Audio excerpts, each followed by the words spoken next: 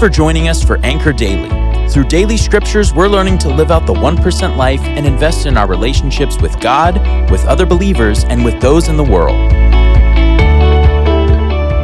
Hello, I'm Greg Williams, one of your elders here at Bethel.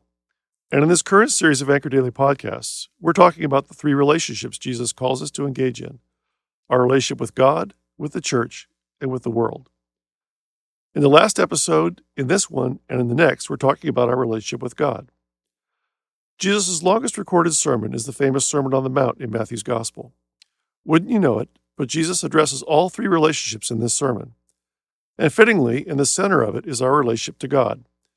In Matthew chapter 6, verses 5 through 14, Jesus teaches us how to pray. Now, Jesus lived long before Dr. Seuss, but I think Jesus would have liked The Cat in the Hat.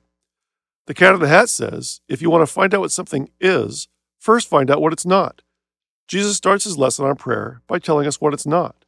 First, he says, when you pray, do not be like the hypocrites, for they love to stand and pray in the synagogues and on the street corners that they might be seen by others. Truly, I say to you, they have received their reward. Second, Jesus says, do not heap up empty phrases as the Gentiles do, for they think they will be heard for their many words.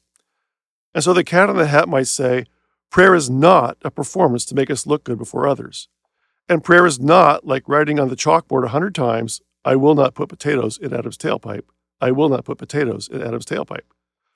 Rather, Jesus says, prayer is acknowledging that God Almighty, maker of heaven and earth, is our heavenly Father. So Jesus teaches us to pray, Our Father in heaven, hallowed be your name. Your kingdom come, your will be done on earth as it is in heaven. Give us this day our daily bread, and forgive us our debts, as we also have forgiven our debtors. And lead us not into temptation, but deliver us from evil.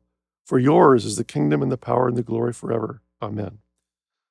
A few observations might draw out some of the richness of the Lord's Prayer. First, God is our Father. Not my, but our. He is ours together. And He is our Father. We are all bound together as family because we are all children of the same Father. The believers of all stripes, all lands, all races, even Broncos fans, are our brothers and sisters in Christ. Then, who are in heaven? God is above. He has the perfect seat to see all that is going on, and nothing escapes His notice. Dare we think He doesn't know our wants or needs, our dreams, our deeds, our sins? Of course He does. And He calls us to bring them all to Him. Then, hallowed be your name. God's name is holy. Do we treat it as such? I know I have work to do here. Then, your kingdom come, your will be done in earth as it is in heaven. The kingdom of God is a huge idea in the Gospels. It was the message Jesus preached when He came on the scene. The kingdom of God has come in that Christ came. The kingdom of God is still yet to come in that all is not yet as it should be, and Christ will come again. Then, give us this day our daily bread. All we have comes from Him. I have enough food in my fridge to last a week, although that potato salad from 2 weeks ago was sketchy. But I need to remember that my daily sustenance is from His hand, and be thankful. Then forgive us our debts as we forgive our debtors. Interesting, Jesus says debts here and trespasses when He talks about the importance of forgiveness in verses 14 and 15. Why the two different terms? I know a Scottish theologian who jokes it's because the English value property and so care about trespasses, while the Scottish care about money and so care about debts. But in both cases, the common element is sin. We need to be forgiven of our sin, and we need to forgive those who sin against us. Finally, Jesus says we are to pray that we be not led into temptation, but delivered from evil.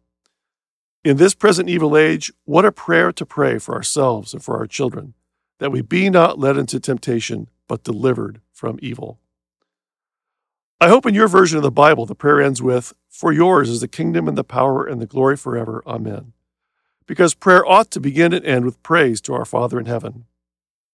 Let's end our time today by praying the Lord's Prayer together. Ready? Our Father in heaven, hallowed be your name. Your kingdom come. Your will be done on earth as it is in heaven.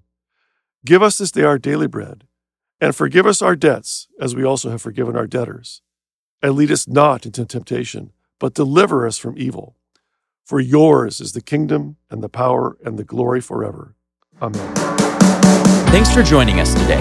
Make sure you hit follow on whatever streaming platform you are listening with. Don't forget to go to bethel.ch for more information on all the amazing opportunities here at Bethel.